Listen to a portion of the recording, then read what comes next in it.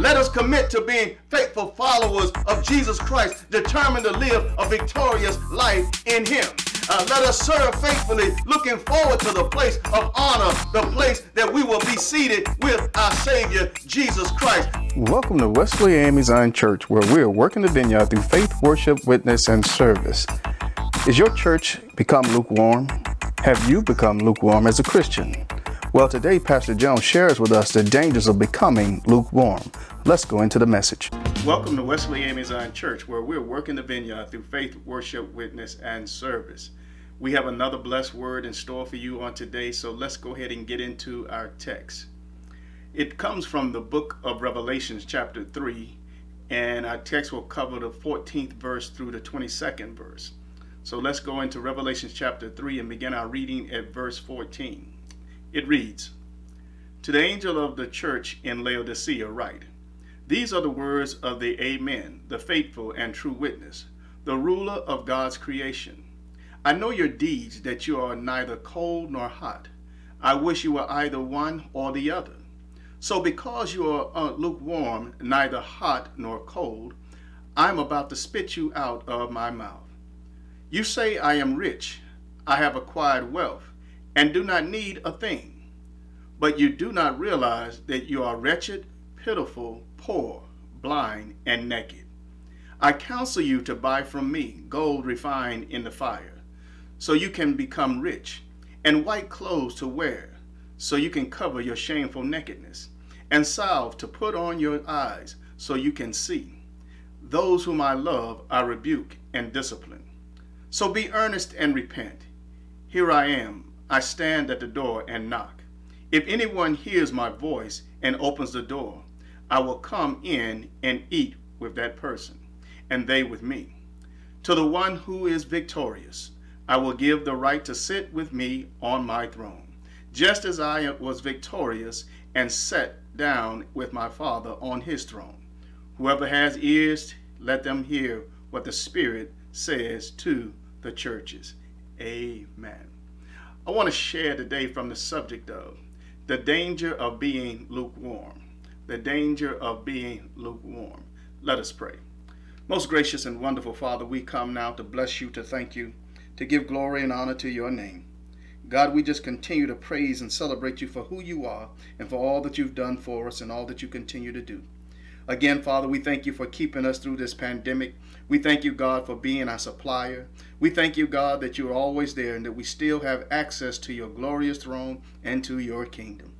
We ask now, God, that you would give us a word. We pray, Father, that you would anoint us afresh to receive it.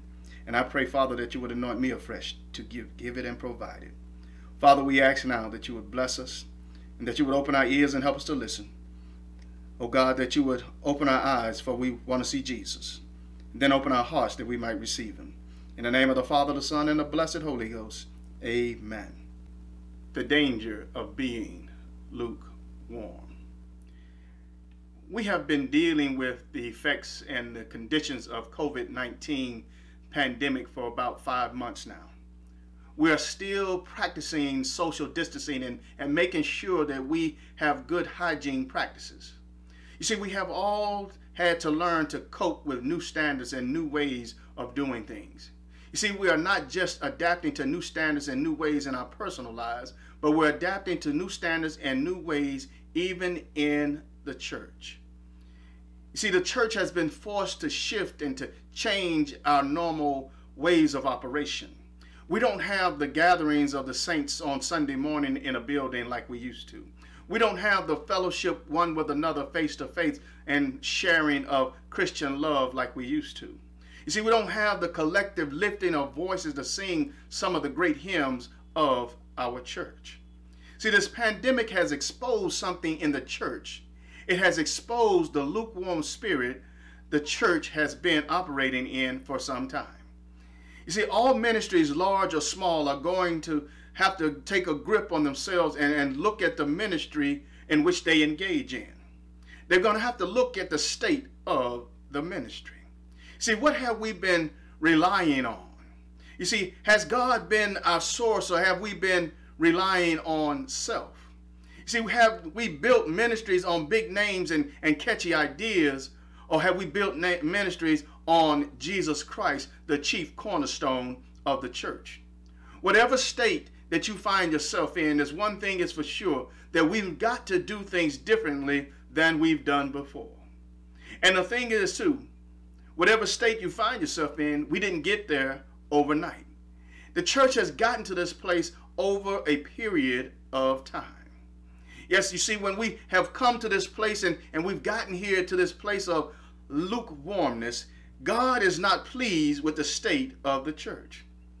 Another thing that the pandemic has exposed is the commitment of the church. When I say commitment, I'm not referring to just the building, but I'm referring to the people of the ministry. We are the true church. We are the church and the body of Christ. We are what's gone into a lukewarm state. You see, for many of us, the depth of our personal commitment to Christ and his church is weak or non-existent. See, the church has been in a space, and we've gotten here not overnight, but it's gotten here over a period of time. And yes, we do a lot of talking about Jesus, but is it really about the money? We declare that we trust God and he's the source of our lives, but are we really trusting and relying on ourselves? See, we say God is the head and we're following him, but we follow what man says over what God says. See, the church has been in a lukewarm state for some time now, and it's time for us to get better. See, in order to overcome the lukewarmness of the church, we must allow God to reveal the conditions and follow the prescribed remedy. This first thing I want us to see out of our text is this: the condition of being lukewarm. In verses 15 through 16, Jesus tells the church of Laodicea, I know you. I see you. I have factual report on you. Yes, see, we're making a mistake if we try to leave this text in 95 AD. We have to bring this text forward to us today. And see, what he's saying is, I see you as a church today. I see you. I see you, Wesley AME Zion Church. I see you, any other church, just fill in the name there. I see you, and I know who you are. I know the type of church that you are. See, it's not just about the Laodicean church, but it's about every church that exists today. God is telling us that he knows us. He's telling us that he sees us and he has a factual report on who we are as a congregation and as individuals. See, Jesus introduces two contrasting things to expose the condition of being lukewarm. Jesus uses hot and cold as a reference point to communicate his message to the church. See, he references Hierapolis, a city known for its hot springs with its hot healing properties, as the hot. Then he references the church in Colossae, a city where the cool, refreshing water was known to bring refreshment to many, especially during the summer and hot months. But he uses these two, hot and cold, to contrast and to show something to the church at Laodicea. He tells them that you are neither hot nor cold, but I wish you were either one or the other. What he's telling them is this: you bring no healing or no refreshing. You have no good quality about you as a church. You have no benefit as a church. You have no benefit to those who will come and be a part of that congregation. Yes, you see, where you're healing in the broken souls, are you healing those who need to be healed? Are you providing a refreshing to those weary spirits that are out there? And the answer is no. They're not providing any healing for the broken souls. They're not providing any refreshing for weary spirits. And because of your condition, Jesus says, I will spit you out of my mouth. See, what that is telling us is this: Jesus had expectations on the church. But also Jesus references the hot and the cold because he understands the culture of that time, and he understood that the church of Laodicea would understand what he was talking about. You see, there was an aqueduct that was built to bring water into the city. One came from Hierapolis and one came from Colossae. The hot and the boiling hot water was coming from Hierapolis, but Colossae would bring the cool and refreshing waters which ran down from the mountains. But the problem was, by the time that it got to the city of Laodicea, the water was lukewarm. And when the citizens had all of this great expectations for this new indoor plumbing that they had installed, that were bringing water into the city, they found themselves, when they got a chance to taste the water, that the water was no good. And they wound up spitting the water out because the water was actually disgusting. It did not bring them what they desired. It did not bring them what they expected. And Jesus is saying the same thing to the church at Laodicea. And he's possibly saying the same thing to us today. Are we bringing him what he desires? Are we meeting the expectations of God? See, over time, the church of Laodicea had become indifferent to the things of God. Are we indifferent to the things of God today? Do we even care about the standard of God? Do we even care about the word and the message of God anymore? We have to ask ourselves these questions because the church is in a poor condition. See, Jesus was telling them, you no longer are palatable. Yes, you are no longer pleasing to the taste. You're no longer bringing me pleasure. And as a result of them no longer bringing him pleasure, Jesus said, I will spit you out of my mouth. My. That is a dangerous place for us to be as a people of God and as a congregation. To be in a space where God said, I'm going to spit you out of my mouth. We must make sure that we're doing everything possible to live a life that is pleasing to God, to be a church that is pleasing to God, to honor God in every way that we possibly can. So when we look at this church, and it's telling us that the condition of the church was one who was lukewarm, and we see in the beginning that it's not pleasing to God to have a lukewarm church. See, what was observed about this church was what was observed about each and every individual in the church. They were lukewarm. They were not living up to the expectations that God had upon them. The second thing that I want us to see out of our text is this: the symptoms of being lukewarm. If we look at verse 17, it gives us the symptoms of being lukewarm. Jesus begins to rebuke the church in this particular verse, and he begins to deal with their condition. He begins to tell them about the symptoms that they were having. See, they were guilty of replacing God. Yes, it's dangerous when a church begins to put more praise on the value of money that they have in it, or the value of what they think they have as a congregation. And when we are actually possibly leaving God out of the church altogether. You see, they had become self-dependent, and they no longer were dependent upon God. You see, they associated their wealth with God's approval. They're making the same mistake that the church made in the Old Testament, and that some made even in the New Testament, when they associated their wealth with the fact that they were pleasing with God. When in all actuality, God doesn't care about your money. God cares about your soul. So when they got caught up in thinking that, yes, we are a wealthy church, and yes, we have all of these resources, we are in favor with God. See, the church had lost interest in loving God, and they were allowing their wealth and their worldly desires to choke the word to the point that it was unfruitful. You see, they looked at themselves and said that we have done all of this.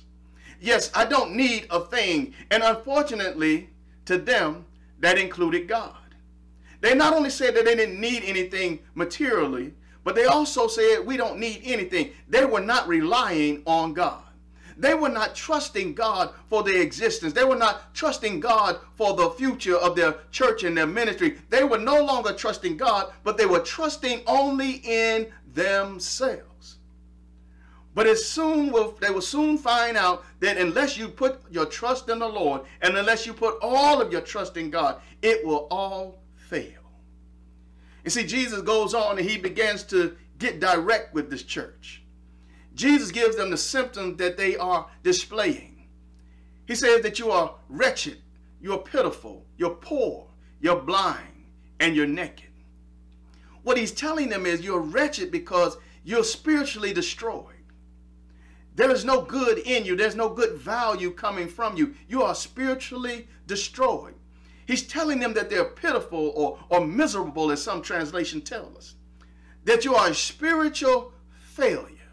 That you're the worst of the 7 churches.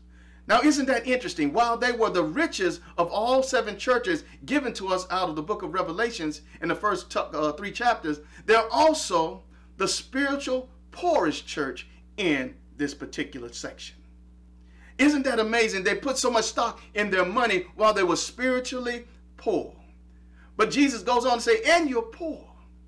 You're weak and lack enduring faith. You're failing in your trust of Almighty God. It's a shame for the church or those individuals in the church to be weak or lacking in faith or have a faith failure. But he goes on to say that you're not only pitiful and wretched and poor, but you're also blind. You're insensitive to the leading and the guiding of the Holy Spirit.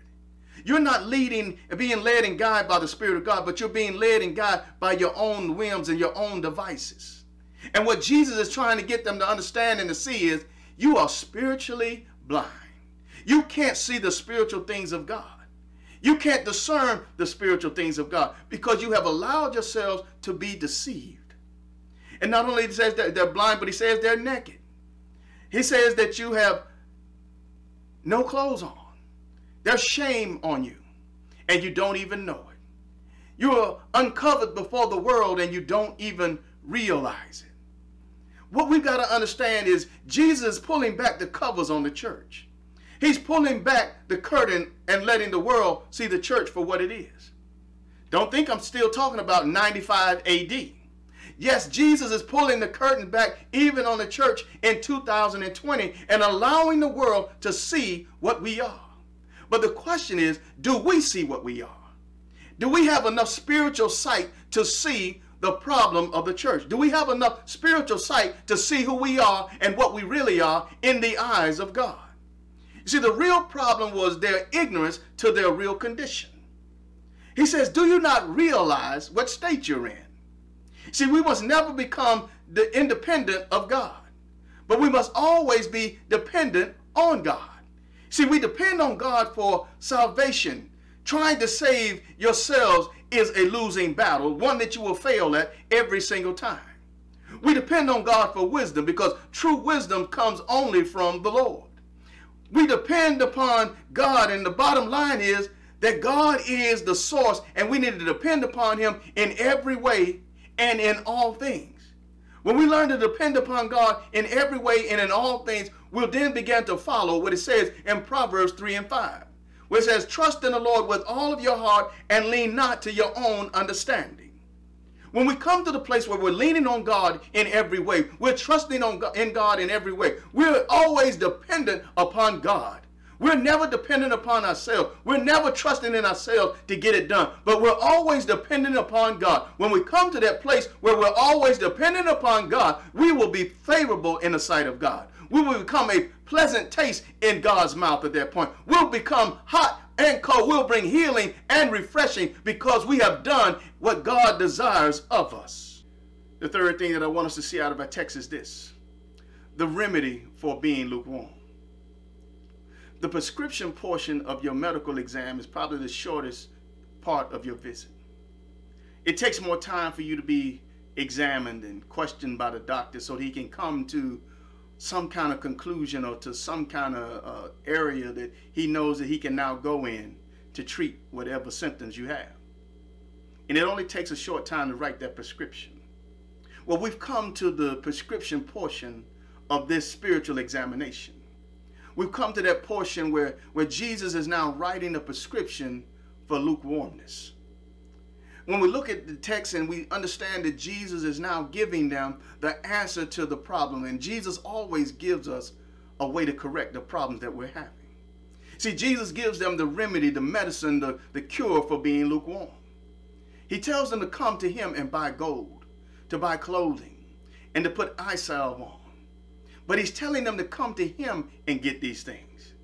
What Jesus is trying to tell them is, you've gone into the world and you've got the money.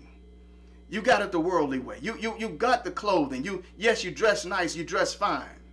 And yes, you even have a school there in Laodicea who's known for the eye salve that they have. But none of those things will compare to the riches that I can give you. None of those things will compare to the clothing that I can dress you in. None of those eye salves will compare to the eye salve that I can give you to give you sight. When we look at what Jesus is trying to tell this church, come and get the gold that I offer you. Come and get something that has been tested and tried. Come and get something that has already passed through the fire. Come and get something that has come out pure because all the impurities have been stripped away. Come and get something that is everlasting and will make you eternally rich. Yes, it's one thing to be materialistically rich in this world, but we ought to be striving after eternal riches. We ought to be striving after the riches that will last a lifetime and then some. Yes, once we die here on this earth, all of the riches that we built up are going to go to somebody else. It'll go to our family or it'll go to the government. We won't even get a chance to see it anymore. We won't even know what's happened to it after we left this place. Oh, but my God, when we built up eternal riches and we put our riches in the kingdom of God, we put our faith in the thing that has been trusted and tried already. Yes, and when he talks about clothing, he says you need to come and be dressed in the white clothing. I know you had those nice black clothing that you've been known for. I know you have all of the fine clothes that you've been known for in the city of Laodicea, and you've been known to be some fine dressing people. But I need you to come and receive clothing that can genuinely cover you. Oh yes, their clothing may have covered their bodies, but it didn't cover their shame. It didn't cover their sinfulness. It didn't keep them from being judged. But the clothing that Jesus is offering them, the clothing that he says, if you come and receive this clothing from me, you'll get the clothing that brings righteousness. You'll get the clothing that genuinely covers. The clothing that not only covers your body, but it covers your sin. It covers your shame before Almighty God.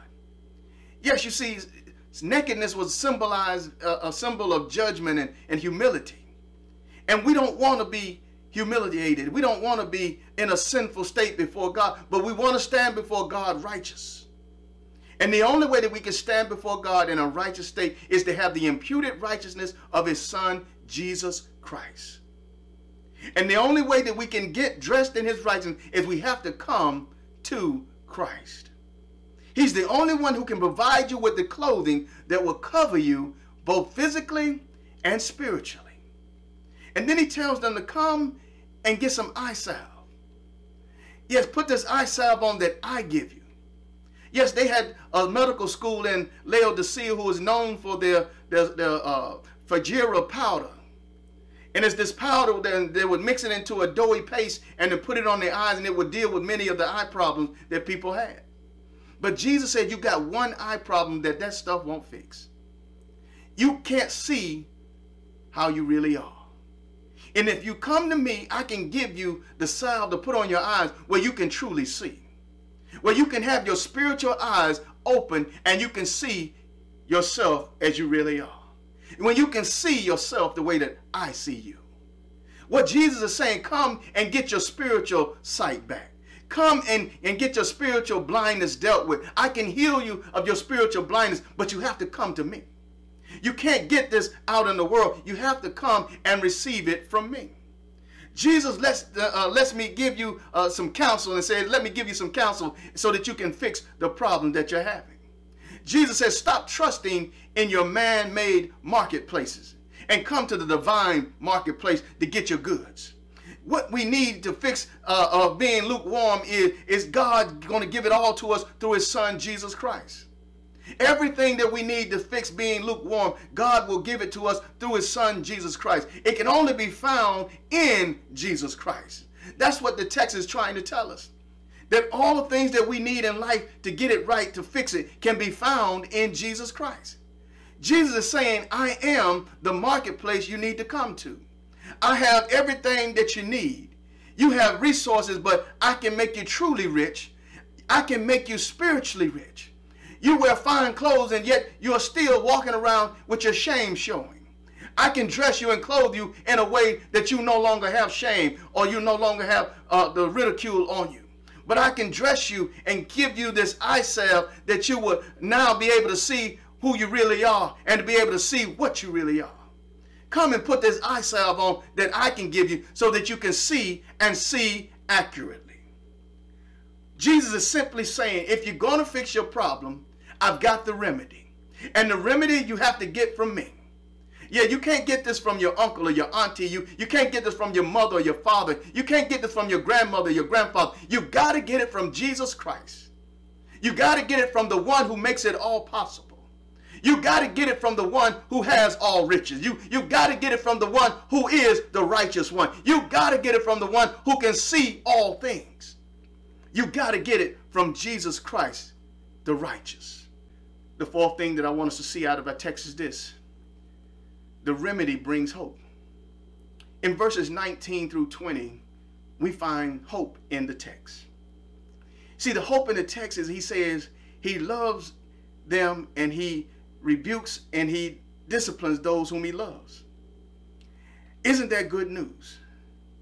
What it tells us is this, that God didn't give up on them.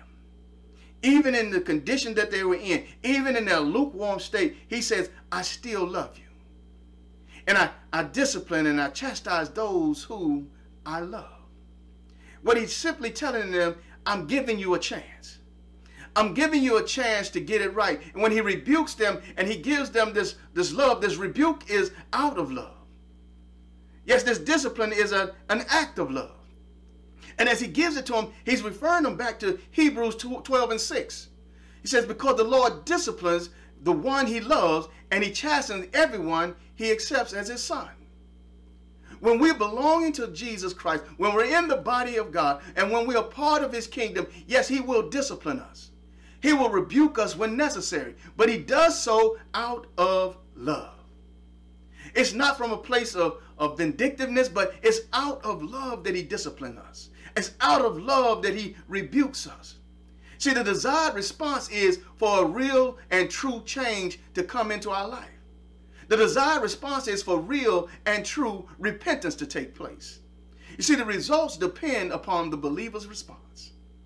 Even though he's given them the prescription, even though he's told them all that they needed to do, the repentance that leads to service and rewards depends upon our response to Jesus Christ. See, rejection leads to us suffering the judgment of God. See, the hope doesn't stop there. He said, I want to be in your life. I want in. Now, this is the sad part of the text. Jesus is outside of his church knocking on the door saying, please let me in. And when we understand what he's asking is, he's saying, let me in so that we can once again have fellowship. Let me in so that we can once again enjoy an intimate meal together. Eating together was a sign of intimacy.